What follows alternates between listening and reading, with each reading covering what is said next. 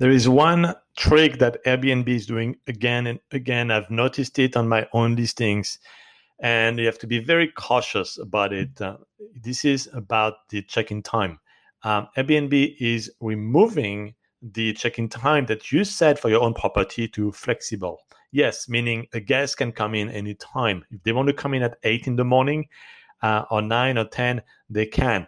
And that is something Airbnb is doing on purpose so that they get more bookings, and they put the problem on you, the host, to get the place ready at a time that is different than the check-in time you initially put.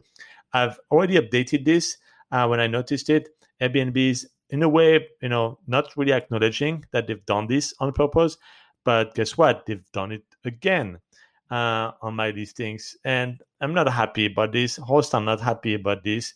I think this is an unfair way to get more booking. So Airbnb really need to stick by the rules and making sure that they keep the check-in time that you, the host, decide. So what I suggest is go in your listing, just verify that your check-in time has not been changed to flexible, and you can see that in booking settings to have the clear indication of the check-in time.